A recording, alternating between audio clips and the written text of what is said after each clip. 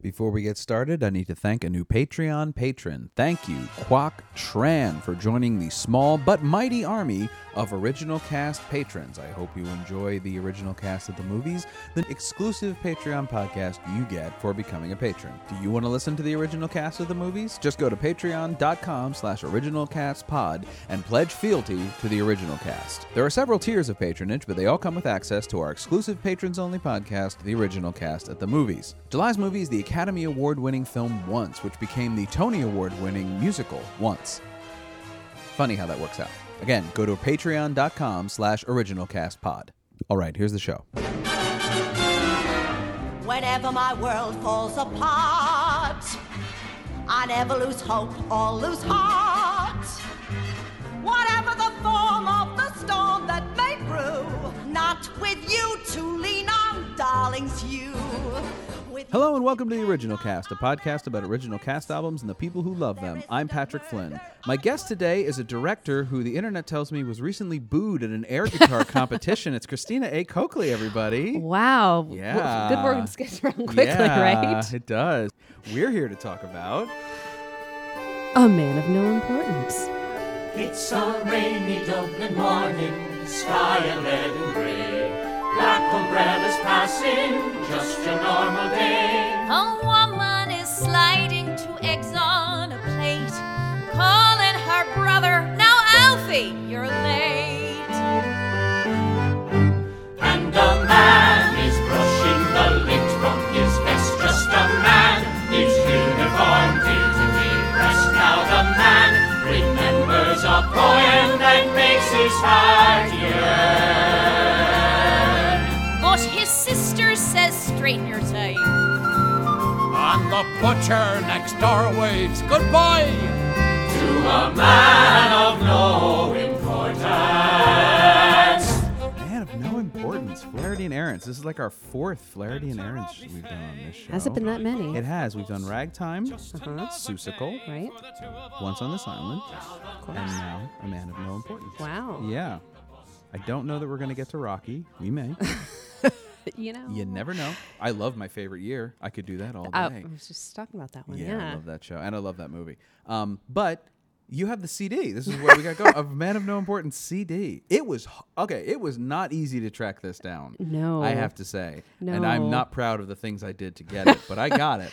That's dedication And right there. it is. Well, it's my craft. I have to, absolutely. I have to live by it. But, so how did Man of No Importance come into your life?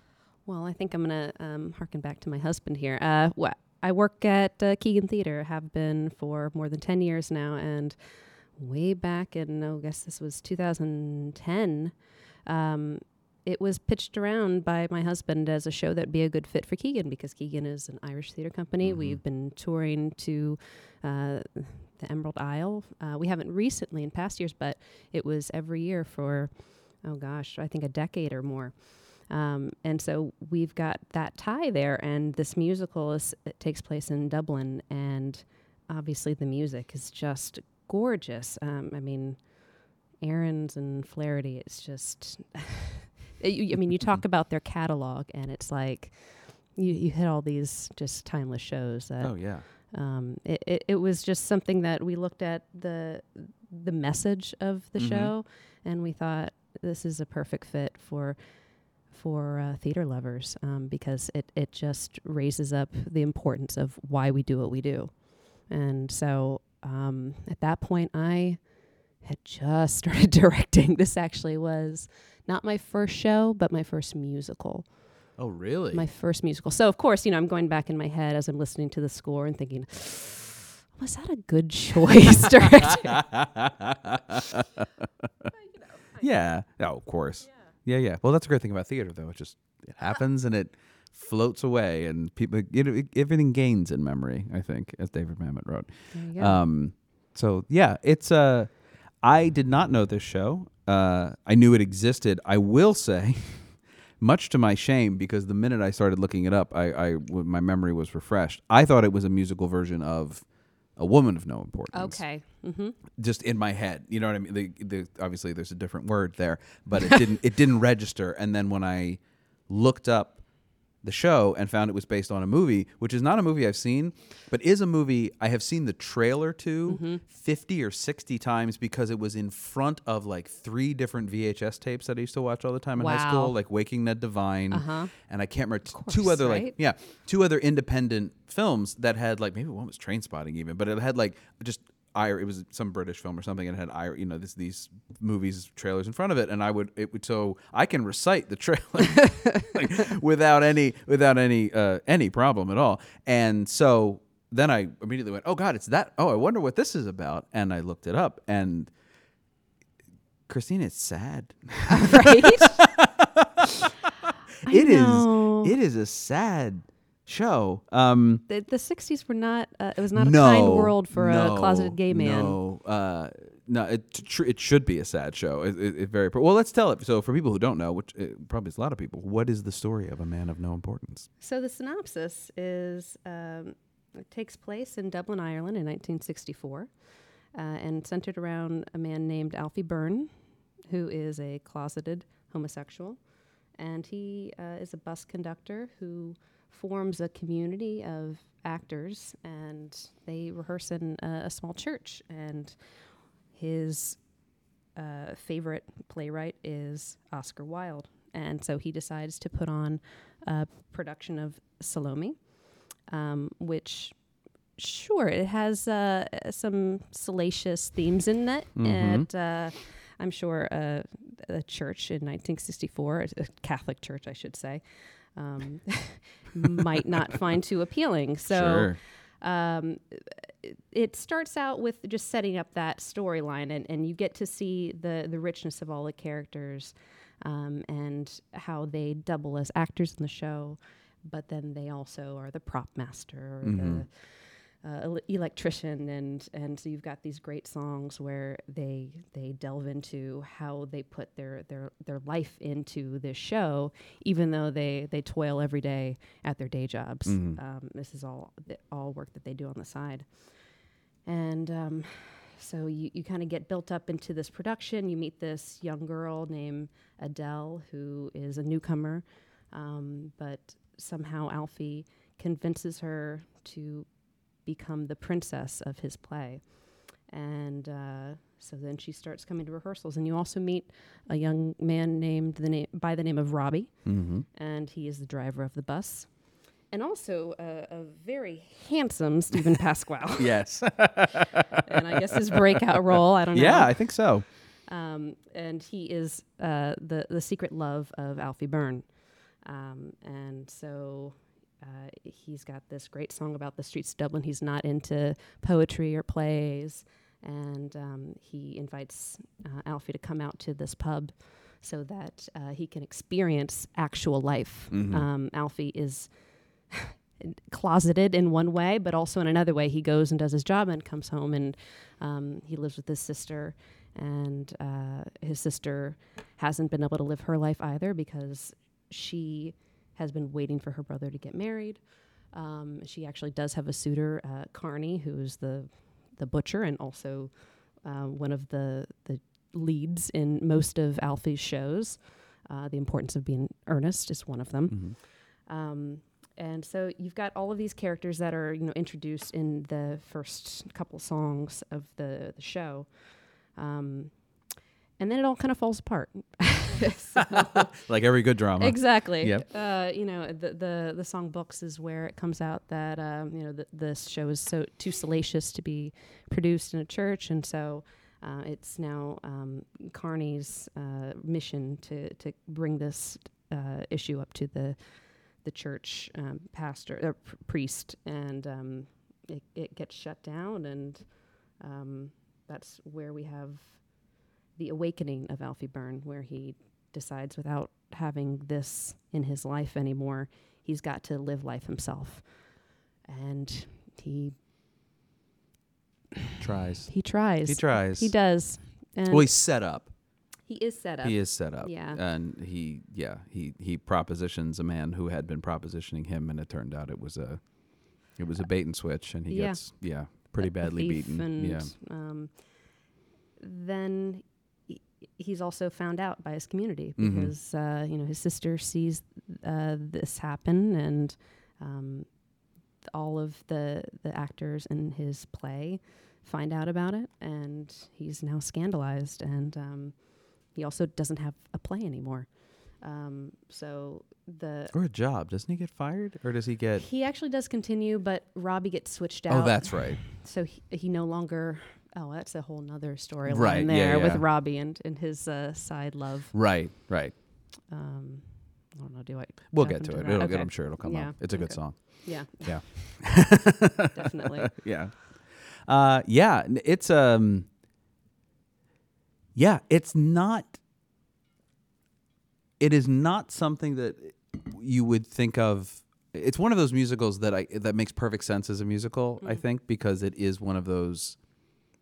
It is a show or a movie of high intense emotion in a very, very small kind of setting, which I really, really enjoy. Those sort of like the stories that elevate just everyday life problems that are big and grand and also proxy for larger issues we have at hand, but in a very small setting. But it isn't, I think, the kind of movie that most people would look at and go, oh, that should be a musical. It doesn't have that other thing. Mostly it's not. It's very, the trailer makes it look like there's some, it's an Irish film. There's going to be some really good jokes in it. But it isn't, it is not at all the kind where you go, oh, clearly it's not like Big. You know, you're like, oh, okay, fine. They made a musical out of that. Like, it's this very tiny little film. It was a tiny little story. And the show ran in 2002 at the Mitzi in Lincoln Center in their Off-Broadway section and did very, very well, but that was kind of it. And it didn't transfer. It didn't tour, really. It played around. It appears to have played a lot in Canada and the UK. Yeah. Makes sense. And pops up, as you say, like Keegan and places do it. But despite having a relatively, Roger Rees, the late Roger Rees plays Alfie. Yeah. As you say, Stephen Pasquale plays Robbie Faye in his breakout role. And there was one other, Faith Prince is his sister. What's so funny to me is that listening to this recording, I did not recognize any of these people until I read the list and then went, oh, of course that was Faith Prince. Like, I absolutely know. But it is Faith Prince being the least Faith Prince she's ever been in a recording to me, which was great to hear her just sort of break out and do it. And these really good Irish accents, which, if you go to the YouTube and look up this, there are some not great Irish accents. That's fine. Irish is a very, very hard accent to do, and have it not lilt Scottish or kind of disappear. It's sort of this in-between. I think people don't realize how hard it is until they try to do it. I worked in an Irish pub for a while, though, so I feel like when you have been deposited in that world. Yes. You can kind of hear the differences in the different dialects. And so I'm glad that it takes place in Dublin and not like Cork. Yes. Because that could be. Where the accents will be, a whole garbled. Can be a whole other conversation. No, it's big city Irish accents. But it is, it's also a fast, it's 2 acts, correct? 2 acts. Okay. It's fast though. Is it a short or shorter show? It's only 60 minutes on the CD, and it really does seem to cook. Well, there is a decent amount of book. Terrence McNally. And Terrence McNally, right? Yeah. So there isn't a whole lot of the dialogue in the actual CD. Yeah. And 10 years ago, I can't remember how long our production was. It had to have been at least 2 hours. Sure. So it's a meaty show, and I do kind of wonder why more people don't do it. I guess because it's sad. It perhaps is. that. Well, but it's funny that it is but sad. But so is Fun Home, and there's a lot of parallels, I feel like, with that show. Yes. And the characters, however, they do take totally There different were paths. moments listening to this where I would imagine that both Jeannie Tesori and Lisa Crone knew this show, because songs like Man in the Mirror. Yeah. Not that song, The Man in the Mirror, but this song, The Man in the Mirror. Man in the mirror, staring back, you're afraid of your own reflection. All that you want and dream and lack, and there's no one but you to blame. Afraid of the world, afraid of myself, and and the love that dare not speak its name. And there was another song that really, I had a real fun home moment. It might have been the cuddles Mary gave. There was just these small aside, deeply dramatic song that kind of went to a lot of different places. Yeah, I mean, there's the Love Who You Love, which Yeah. I find just, I've listened to the CD a couple times in preparation for this, and like it makes me cry every time I hear it. The reprise, actually. Are you going to judge me, Alf? Tell me I'm a sorry sight. Are you going to say that confession will set me right? I don't give a feck for that. No one's going to tell me what's proper to do. Least of all, you. You live with your sister and don't get out. Well, poems won't teach you what life's about, or how it feels loving someone who can't walk down the street with you. Yes. I feel like Yeah. you get the full picture of the Right. show at that point. Well, because here we are. So Robbie, Yeah. the object of Alfie's affections, as it turns out, is having an affair with a married woman, much to the scandal of Alfie when he catches them. Are they? They're in the bus stop where they work. Okay. So they're kind of just getting it on in the corner Sure. there, and then at this point, Alfie is distraught, and he's I don't even know why he goes there in particular. He's just kind of wandering Right. at that point. But yeah, I mean, there are these interactions of all of these different examples of love throughout the show.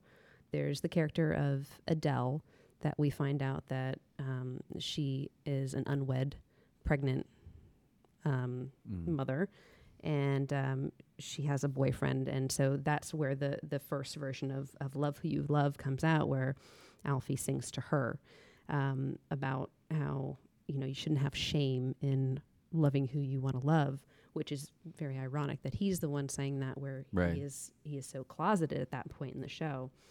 And then you also have the cuddles that Mary gave, where you get to see this really pure love of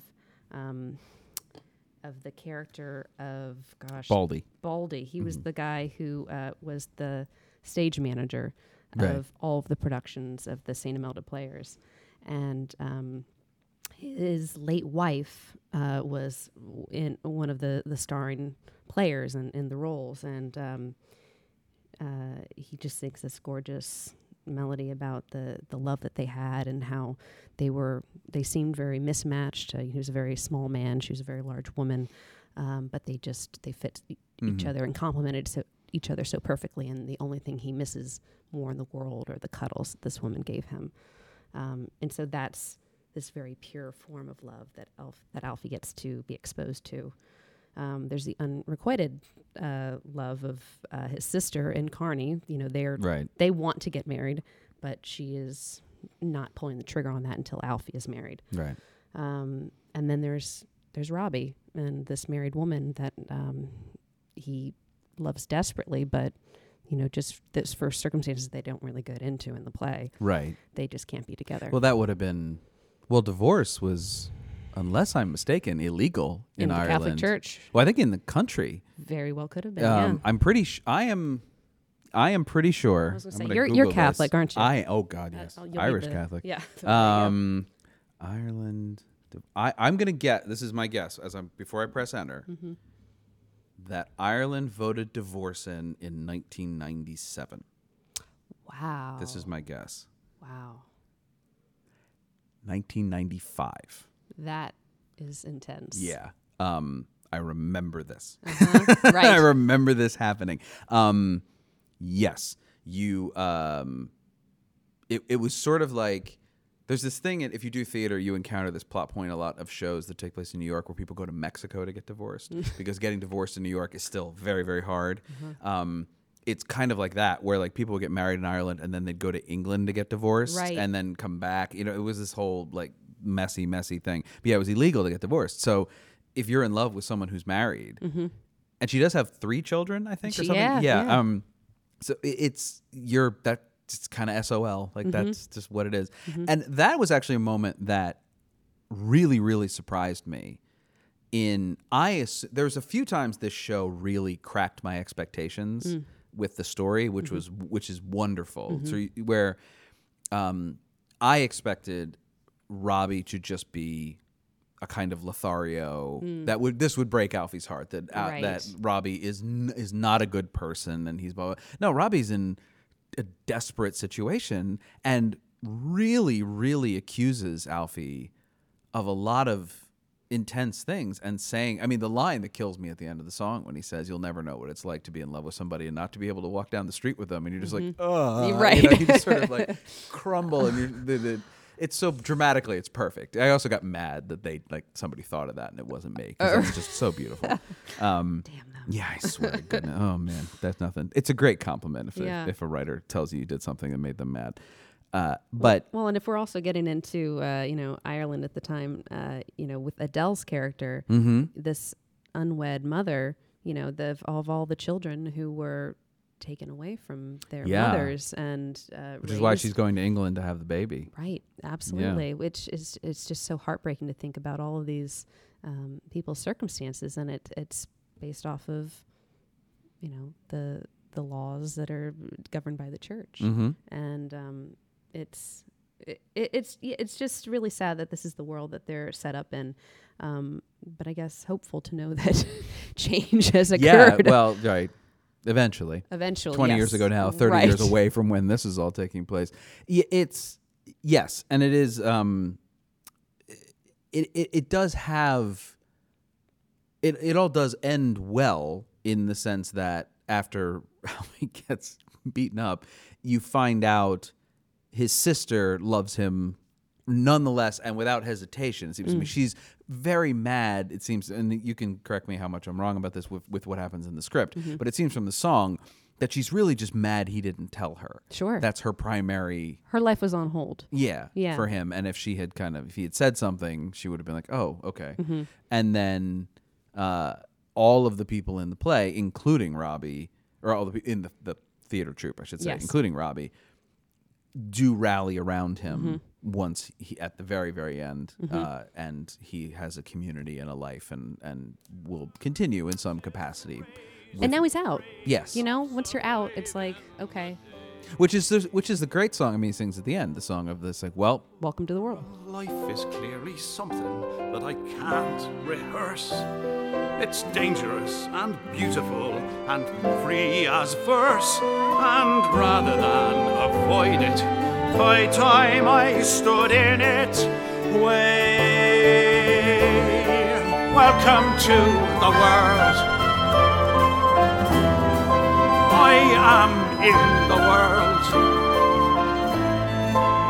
That should be enough. And that's all I have to say.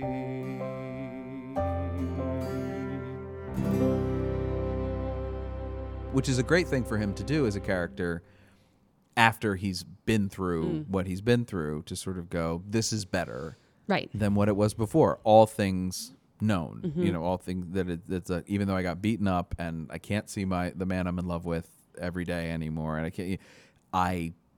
this is the better way to live, is out and proud, or as out and proud as you can be in 1960. I'm sure there's still some pretty intense limitations on what kind of life he can have. There, but. Yeah.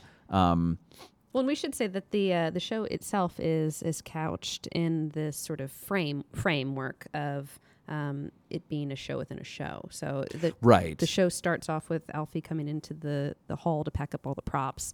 Fast forward to the end of the story within the story. That's what he's doing at the start, and then he's imagining himself as a character in this play called A Man of No Importance, and that's when you see the action of meeting all the characters and starting the song of the opening number of the show. And then after Welcome to the World, or actually at Welcome to the World, that's where we come back again, exactly, back around again to the yeah. So it's sort of vague what ends up happening to Alfie after this. I mean, we assume that there is no more St. Imelda's players, so that in itself is obviously very sad for not just Alfie, but everyone, because of this has been that part of their life that they aren't able to attain anywhere else. But the fact that he's imagining himself in this play, I mean, that it leaves it open to interpretation of what that even means. Sure. And there is something, I think it's more based on the trailer, because now that I know the story, they actually give away parts of the ending in the trailer, which bugs me. But it seems that in a musical, you always never really know, to me, what did happen and what didn't happen, and the sort of like picturesque moment of everybody coming back and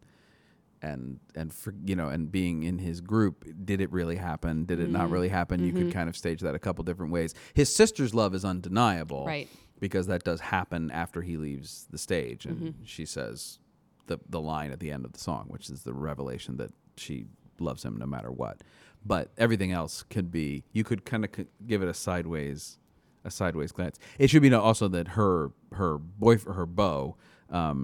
boyfriend seems like just the wrong word. Yeah, he's also ancient, at least in this production. I was going to say, it's not, they're not quite, they're just too old to have boy. I guess they're not, but it feels, what also feels wrong because of the nature of their relationship. I was going to say, he does not come at the end. He is unrepentant in his rejection of Alfie. Yeah. And, but their relationship feels old. I mean, it feels like a very old married couple who just aren't married. Like, that's the only, right. Or living together. Right. But like, they're not, their song Books, which is, I mean, my least favorite song in the show, and it should be. It's written to be your least favorite song in the show.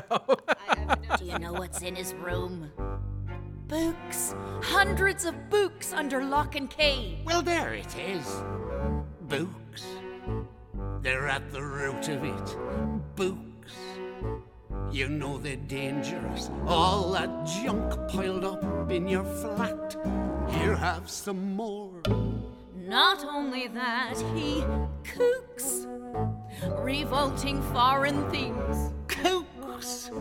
Can you imagine it? Plates of stuff with parsley on top. Here, let me pour. I'll have a drop. But books. I've been known to skip it on occasion. It's so... What I really liked, the thing I like about it the second time I think I listened through was the thing I hated about it the first time, which is just how stereotypical... I realized listening through, I thought it was the characters, but listening through it the second time, it's really just the conversation. Is this sort of like, all he does is read and cook. Isn't that peculiar? You know, you don't need books. You shouldn't read books. Like, that's a bad thing to have. And it's so dismissive that it's too far. You know, these two characters are being ridiculous. And they are drinking while this is happening. That is so, true. You know, they could be exaggerating what they might say. Running out of things to say. Right. But it's also just so perplexing too, because, you know, this is a guy who's been the lead in all of the shows that St. Imelda's. So it's like you're shooting yourself in the foot by doing this, by shutting these players down. Well, and it is the thing of, I think what's good about his song, which is the confusing place. I think the world's a confusing place. Confusing Times. Confusing Times. Is I did really get a sense of his motive. That it didn't, that, I mean, obviously he's moralizing and he's superior. Like, these are bad traits in a person. But it was simply the fact that, like, I can't with this. Like, I can go so far with you and then I have to stop. Like, the world is confusing enough without us putting on this play that has all these bizarre, like, to him, bizarre sexual things and violence and, like, all this. He just can't put his head around it. In these confusing times, I cleave to what I know, a servant of the sacred Lamb. You had 1 foot in hell, I only meant you well. Listen, Alfie, you know who I am. I know who you are. Yeah, and I mean, you know, also he's kind of being prevented from living his own life, right, and getting to experience, these salacious things that he's reading about, in all honesty. Yes. So, I mean, that is another layer. I don't know if it's really tied into those strong feelings that you mentioned, but... Well, I think it is, because in books, he does try to proposition gets, Lily several times, and she just, I mean, Shuts it down. I don't think rudely, but just like, no, we're done. Right. When we're married, everything will Right. be fine, but we're not now. And then another tiny layer to it, I feel like is also there is the fact that he did not get the leading role in this Oscar Wilde production. Right. This new girl who gets on the bus gets it instead. And he couldn't have it. That's the weird sort of... He couldn't have it, but he also, like in the confession song, Mm-hmm. he's confessing to the father that he had led an actor to believe that he had a leading role when really it was only a supporting one. And that's Carney. I don't know. We don't know. He never says who that I like is. that, though, that at the end of that, the Father Kenny says, like, stop confessing all the same things, or Right. stop taking so long to confess all the same sins. And I did kind of wonder, have you done that before? I bet you've done that before. You've done that before. And you certainly get that sense from Art, where we hear from all the St. Imelda's players, that they all have been trained by him to take their jobs very, very seriously and to express themselves fully. Art can't go far enough, right? No, well, especially staging the Dance of the Seven Veils as a tap dance, which I thought is just such a great... God. That's a great musical joke. Yeah. It's such a great musical joke to have it just be like, yeah, we're going to have a tap dancing number. It takes here. you back to just like that, typical musical theater number that Yes. you're expecting to see. Yes, that has to happen. Yeah. And inside of the typical musical theater number, which is a bunch of people coming out and saying a lot of silly stuff about the props and about the costumes, and the woman designing the poster, I really, Yeah. really like. Well, and as it... Oh, right, yes. Because it's her. It's You Salome's decide- mother, Right. right. It shouldn't be the salacious young girl dressed Yes. in. It should be. That's what everyone's expecting. Yeah, this it should tigress, be her mother, empress right? In other words, woman. you. Yes, right. right. Oh well, that's how you want to look at it. Or she says like a small. That's one way to look at it. It's Yeah. really great. It's a really funny song. And as a director, I kind of love the song Art because Sure. as you're getting into tech, I mean, it's just constant feedback from every single department. And I mean, it just, you feel that role that Alfie's in there of just Like, trying to my keep all head's the plates spinning, in the air. but let's keep Let's it just going, keep it guys. going. Right. Sure. Yeah. Right. Yes. Great. And disaster's going to hit at some point. And Sure. that's, kind of this part where like the prop of the head, it just looks like a disaster. Is that what it's supposed to be? I was wondering what the joke was there, that it didn't. Yeah. Because part of me also was wondering if it looked too realistic. Yeah, That wouldn't be good either. Yeah, that's one way to take it. Because this is, I should say, this is it's the Wild play. Can you pronounce it, please? Because I can't.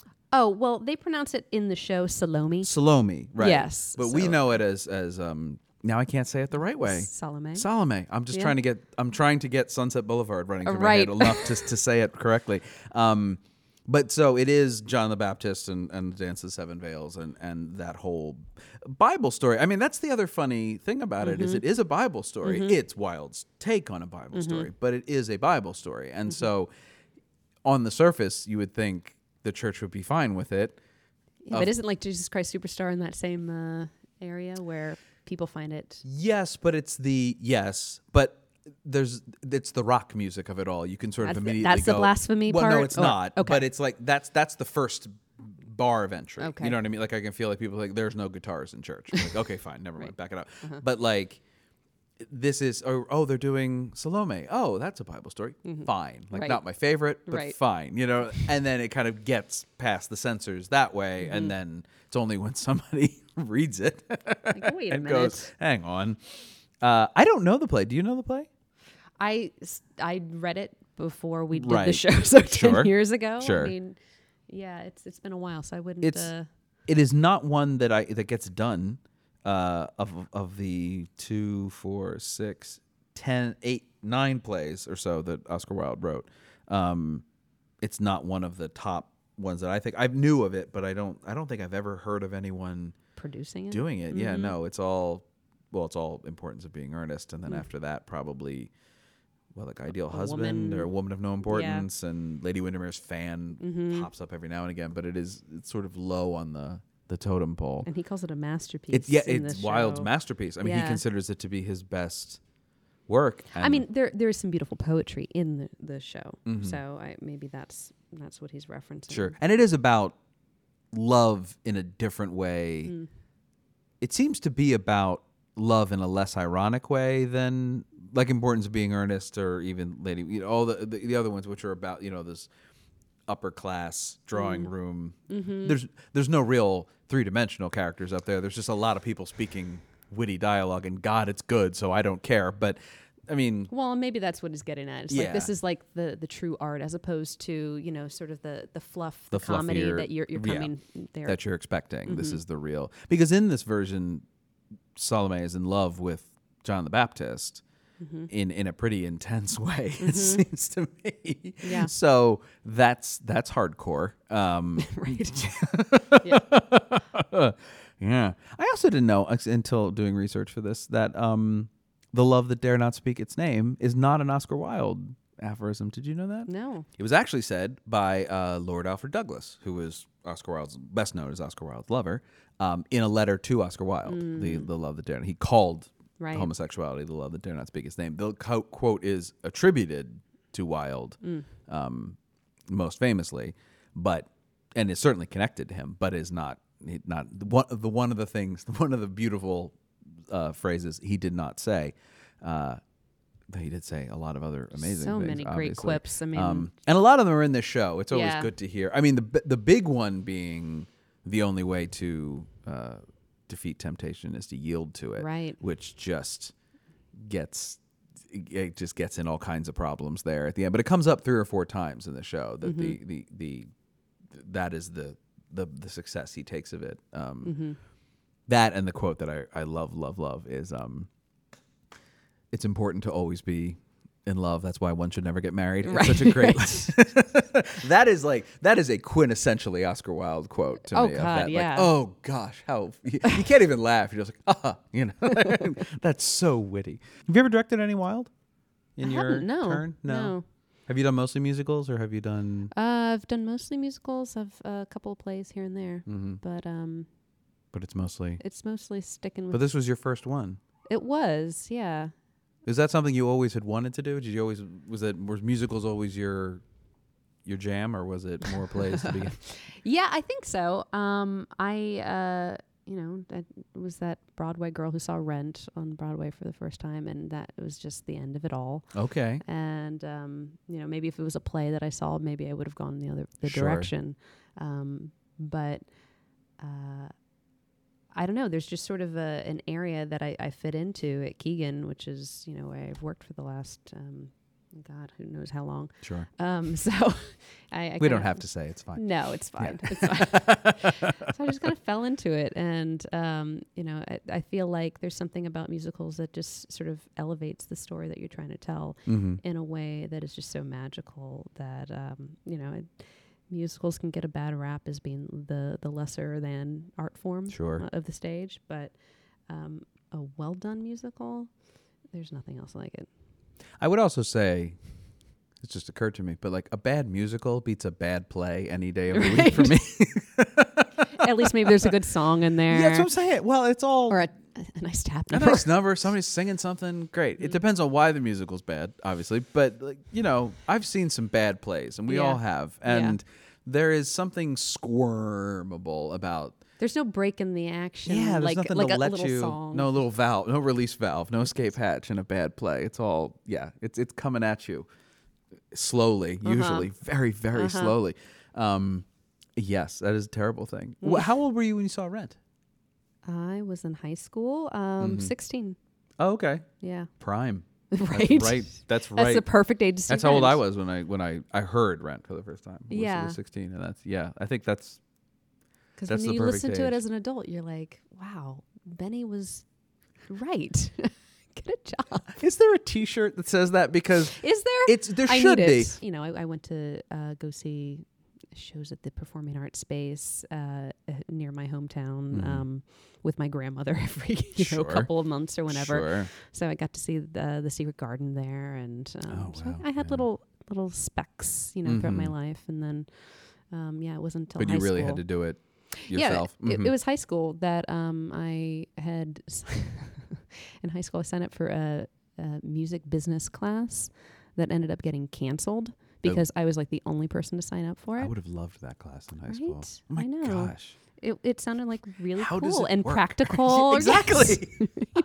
Tell me how to do it. Please. I don't know who they even How had does slated anyone to teach I was it. going to say, in high school? It's a It's- pretty great high school you went to. well, Arlington, you know. Sure. got But even resources. so, it's not West Hollywood where you're like, No. oh, that's where everyone, like, clearly Right. you want to know how this business that, like, half Come on the people, down. right, we'll Look teach at our you. professor. We'll check it out. Right. There he is. Yeah. Phil Spector. Don't Right. get too close. Right.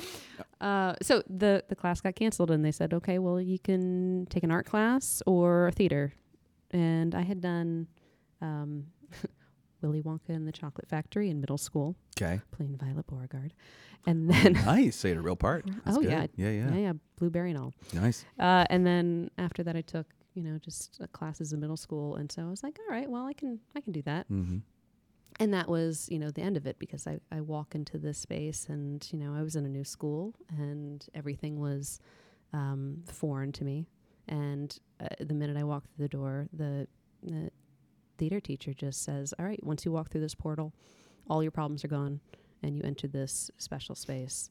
And, that's probably why I'm so drawn to A Man of No Importance, the musical, because it's a very similar way of life for the people in that show. Mm-hmm. And so that there's something really magical about it. And that really was where it took off. And, I kind of just started wandering into libraries and pulling off sound cast recordings and listening to them and, taking day trips up to New York to see shows. So, Wow. So you were deep in sort of right yeah, away. I'd been known to go up on a Wednesday, catch a matinee and a night show, and then come back that night.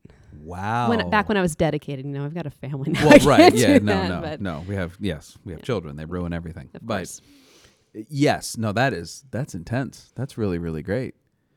Yeah. To find it like that is really, because it's not, that's so funny. I really like that sort of way in, kind of sideways in a little bit. As somebody who got in it because he has, hey, look at me disease. So it's that, like, that's why I was on stage to begin with.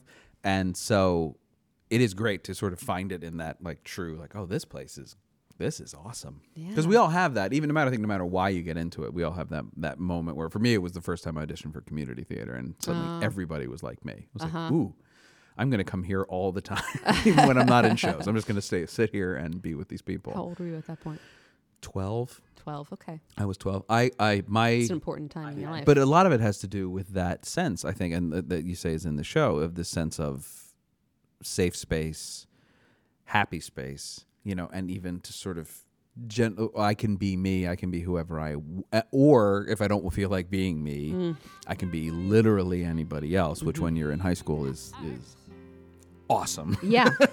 Well, and that's that song Princess. Here stands a shop girl who puts prices on the produce, not a princess. My royal palace is the back room of a boarding house, brick wall of you.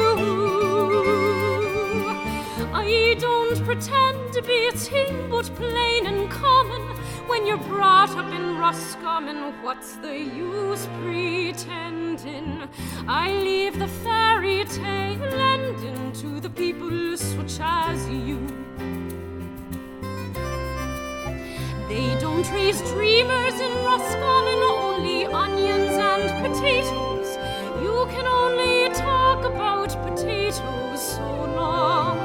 No one there could ever see what you seem to see in me. Well, possibly Roscommon was wrong. And she gets drawn in by saying, when else am I going to have a chance to play a princess? And Yeah. I mean, that's theater. Yeah, it really is. And it is that thing of him seeing that in her. And I really, it's never a question of whether or not any of these people can act.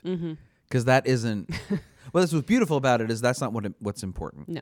It is that they're, I mean, he has that sense as a director that people are right for the parts that they're right for or not, and just wants them to be, and he wants to put Robbie in the show, is of course a big plot point, is he wants to put Robbie in the show as John the Baptist, I believe. I think so. Right? Yeah. And so he he's trying to craft this world of all these people whose company he enjoys and giving them something to do, but that he can kind of work and create this beautiful space. And also people that he thinks need it in some way or the connection. Yeah, there's a wonderful sense of connection among everybody, with the exception of Carney. I mean, it really does. He does feel a little more outsiderish. Yeah. From the jump. Right. Well, he's not on that bus. Yeah, he's not one of the everyone people else on the is on. bus. Yeah. Yeah, and he does feel a little more removed from them, and it is the diva. right. But it's he's the only one who doesn't belong, and he's the only one who's not there at the end. He is the true outsider. He never belonged really in the first place. He's probably also one of the few who can actually act, I would guess, which is why he's the one the lead gets all the leads, or at least can memorize all the lines. Right. That's a big requirement. It's a big requirement. And there's also a certain amount of double casting in this show. There is. Yeah. With things like the actor who plays Mr. Carney also plays Oscar Wilde, which is such an interesting. Mainly, it seems to me that confused me a lot the first time I listened to it. I think it mainly comes from him having played the lead in all the Wilde plays. He just is associated with Oscar Wilde. Yeah, I think it's also just kind of fun to have them juxtaposed against each other. Yeah. Have this antagonist with this luminary in his mind. There's something fun The sort about of that. Yeah. Yeah. And like leading him to, the bar and to. Right. Which is, it's not great. Well, because he does at the end. I mean, it is what's so heartbreaking about the ending, not the ending, but the moment before the ending, where he does get beaten up in the bar, aside from the actual what happens, is that before he goes, he decides to dress like Oscar Wilde, to really just be like, nope, I am going to be me. Like, there's no theater anymore, so he's going to take his theater into the streets, and he gets all gussied up. He puts on makeup. He wears his carnation, the green carnation, which is how that you're homosexual, and which Wilde started. I mean, that was his big flower. He's a big, big tie like Wilde wore, and the big hat flows into the bar.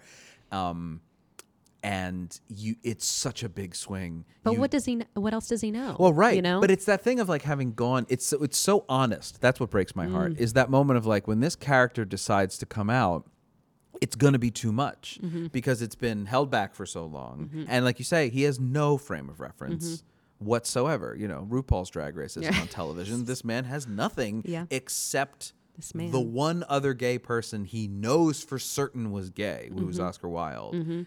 To use as a landmark. And what did Wilde do? This is what Wilde did.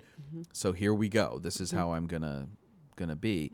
And you just know, I mean, sitting there, this isn't gonna go well. He's a sitting duck. This isn't gonna go well. Yeah. I don't know how it's gonna go badly. And it goes worse than I could have thought. It really does. Goes up to him and says, "Can I have a cuddle?" Yeah. Oh, jeez. I mean, clearly he doesn't even know, terminology. Like, it's oh my god. He like takes this pure love that he heard about from Baldy, and just oh my god, and then just gets. I mean, and it is also how cruel it is that he was. I mean, he was set up. In the middle of Act 1, they started this whole slow burn. Well, where he's been targeted by this group who suspected he was gay, and so tries to draw him out. And once they draw him out and confirm that he's gay, they beat him up. Yeah. Like you said in the first act, he sings this song that is kind of just like a blip of a song, but then on the CD, it's that last song that they kind of tack on there. Love's Never Lost. Yeah. So that does come in the middle of Act 1. He sings that in the bar. Like, okay. The group is like, oh yeah, get up and sing something. So he sings this like sort of old-fashioned Irish tune, and it's just completely out of place in this bar. So he's already a target at that point. Like, they've never seen this guy before, and the Irish pubs, you see a lot of regulars of people who. And this come is in Robbie there. takes him to his local and to try to get him to go out and be nice, and it goes badly. Right. Yeah. Not the end of the world yet. It just goes badly. It becomes the end of the world much later. But yeah, so that's right. So that's when this begins. So then this character of is it Benton or Brenton? Beret.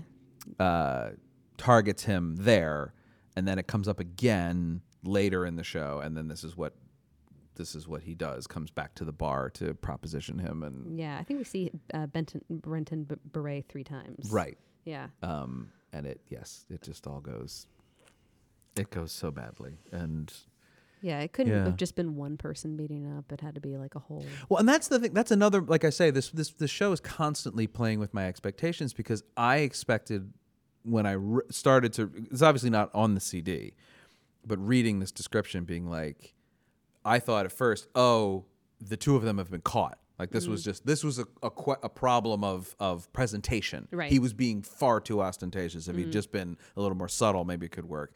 And then no, it's not. It's been a trap from the jump. I mean, it's heartbreaking on a humanity level, where you're just like, oh, the world is against you, actively against you. I mean, not only not wanting you to be yourself, not wanting to allow you to be who you want to be, but if you even hint, we're going to trap you. We're going to use your vulnerability against you. Which is why the song, the Confession, is so heartbreaking. Yeah. Which I don't know, that might be my favorite song. I don't know. I kind of oscillate between different. Sure. But how he's, sitting in this box talking to the priest, where he should be able to say anything to. And he just... You didn't grow up Catholic, did you? No. No, I didn't. Yeah, should is a great word in that sentence. Right? That's not what confession is like. I do really respect the fact that both in the film, though, and the musical, the church isn't it's not the priest who shuts the show down. I mean, it is the priest who shuts the show down ultimately, but it's really Carney who shuts the show down. He's the impetus. Yeah. They might not have found out until they went and saw the show. Right. That it was so scandalous. And even then, there's a difference between hearing a show contains X, Y, and Z and seeing a show that contains X, Y, and Z and be like, oh, okay. There are other redeeming factors. Yes, it's handled in a way that's appropriate. It's whatever, blah, and blah, blah. my cousin's in it. Exactly right. And like, who cares? They're having fun. There's a bunch of people here. Whatever. Great. No big deal. Well, and it's the sodality. What is the sodality, by the way? It has to do with the Blessed Virgin, which we Catholics are huge on. The Blessed Virgin, okay. So Mrs. Virgin Patrick, Mary, Mrs. Patrick is part of the sodality. Yes, it's a religious body in which aims at fostering in its members an ardent devotion, reverence, and filial love towards the Blessed Virgin Mary. Okay. Basically, it's a devotional group. Okay. Towards Mary. So you have this adulterous woman in this sodality, which is part of the group that shuts down the play. Oh. That's the full circle part. Oh, is that the woman that Robbie is having an affair with is in the sodality that shuts down the show. Yes. That's a good man. This is really well written. Yeah, right. I mean, Terrence McNally, no slouch. This is the team that brought you Ragtime. Right. There should be no surprise in my experience that this is a really well written show. Solid, right? Yeah, it is. Man. Okay. Yeah, and it would... That's really... I'm sorry, I'm just stunned by how well written that is in that moment. She starts off Act 2... with the Our Father. The Our Father, right. Which, is also beautiful in and of itself, because it's this hymn that she's singing in the church, while at the same time there's this raucous pub, foot-stomping, song that's going on over top of it. Right. And, which, she's got her dual lives, which is just beautiful when you think about the image of that. Yeah. And but again, what's really great about that being the surprise of the fact that they are in love with each other. Right. And how just ultimately... there's no shying from the hypocrisy, but I also feel bad for her. Like, more than I don't dislike her in that moment of like shutting the show down. When I find out the truth about what's going on, it's this whole everyone's stuck in this impossible situation, right? Because this little tiny, it's a big city, but it's this little community in this big city, and everybody has to be.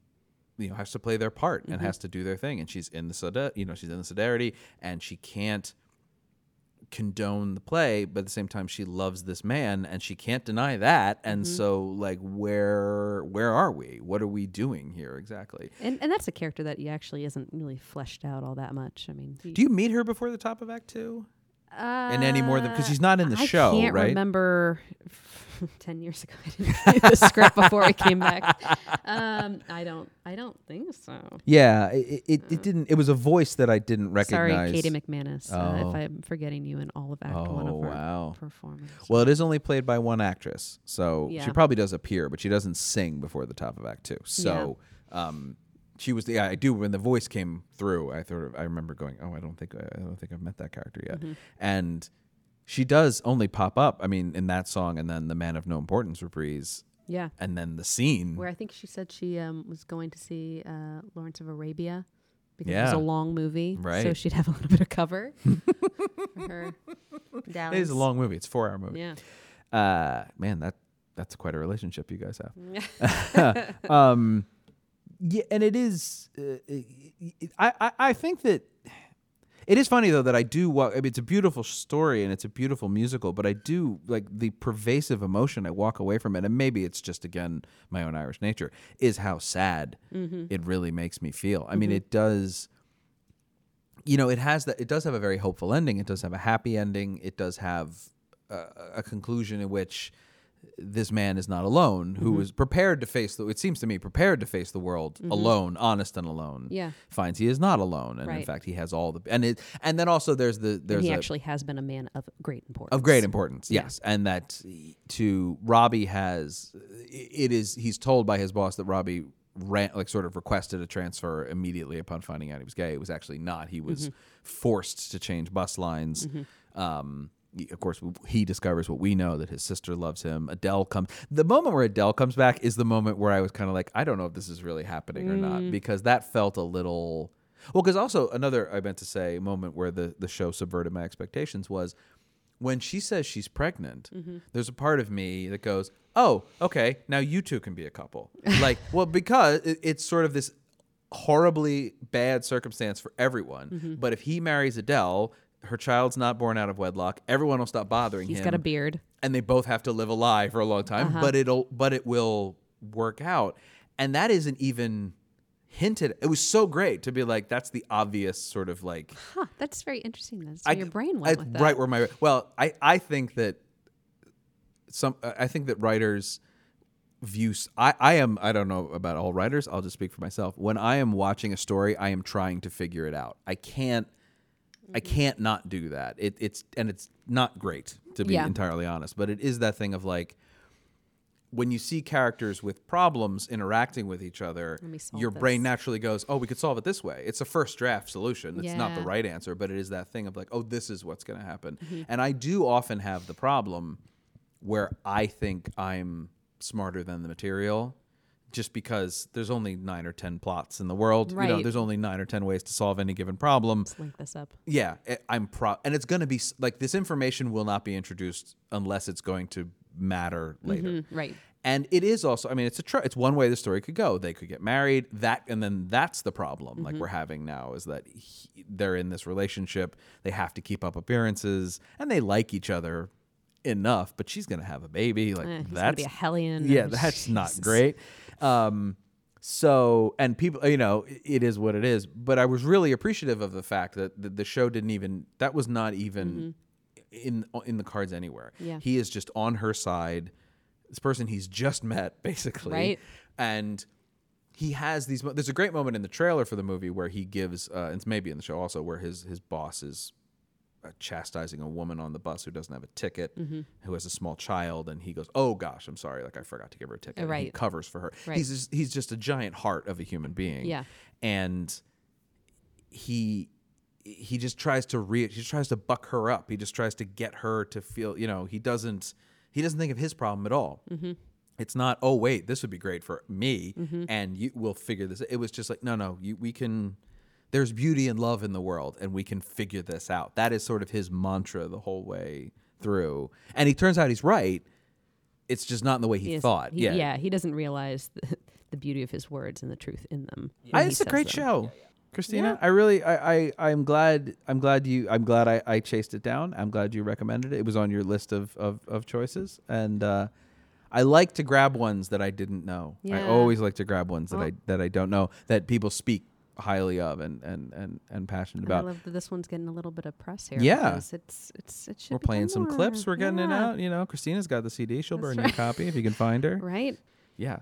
Thank you so much, Christina. Thank What you. do you have going on right now that people can come see? Or upcoming, I should say. Yes, upcoming. I'm directing Airness, which is a co-production with the Keegan Theater and First Stage. And it is a regional premiere of a show about the world of air guitar, which I don't know. Is that why you were judging an air guitar competition? That's why I was judging an air. I had to get research. Sure. Because I've never been to one. Right. And now I feel like I am you're legit, ready. right? Okay, yeah. Yeah. Sure. So that was the background to that. Wow. Yeah. Oh, wow. Okay. So come see it. When's that go up? That goes up November. It plays through the month of November at Keegan and then transfers to First Stage for the month of December. Great. Thank you so much for coming down. Thank you so much for having me. The original cast is produced and edited by me, Patrick Flynn. The original cast is on Twitter, Facebook, and Instagram at OriginalCastPod. You can follow me, Patrick Flynn, on Twitter at UnknownPenguin. Rate and review us on Apple Podcasts from the convenience of your iPhone, and or check out the original cast on Stitcher, if that's how you get down. My thanks to Christina A. Coakley for coming down and talking to me. I'm Patrick Flynn, and I can't. I have rehearsal.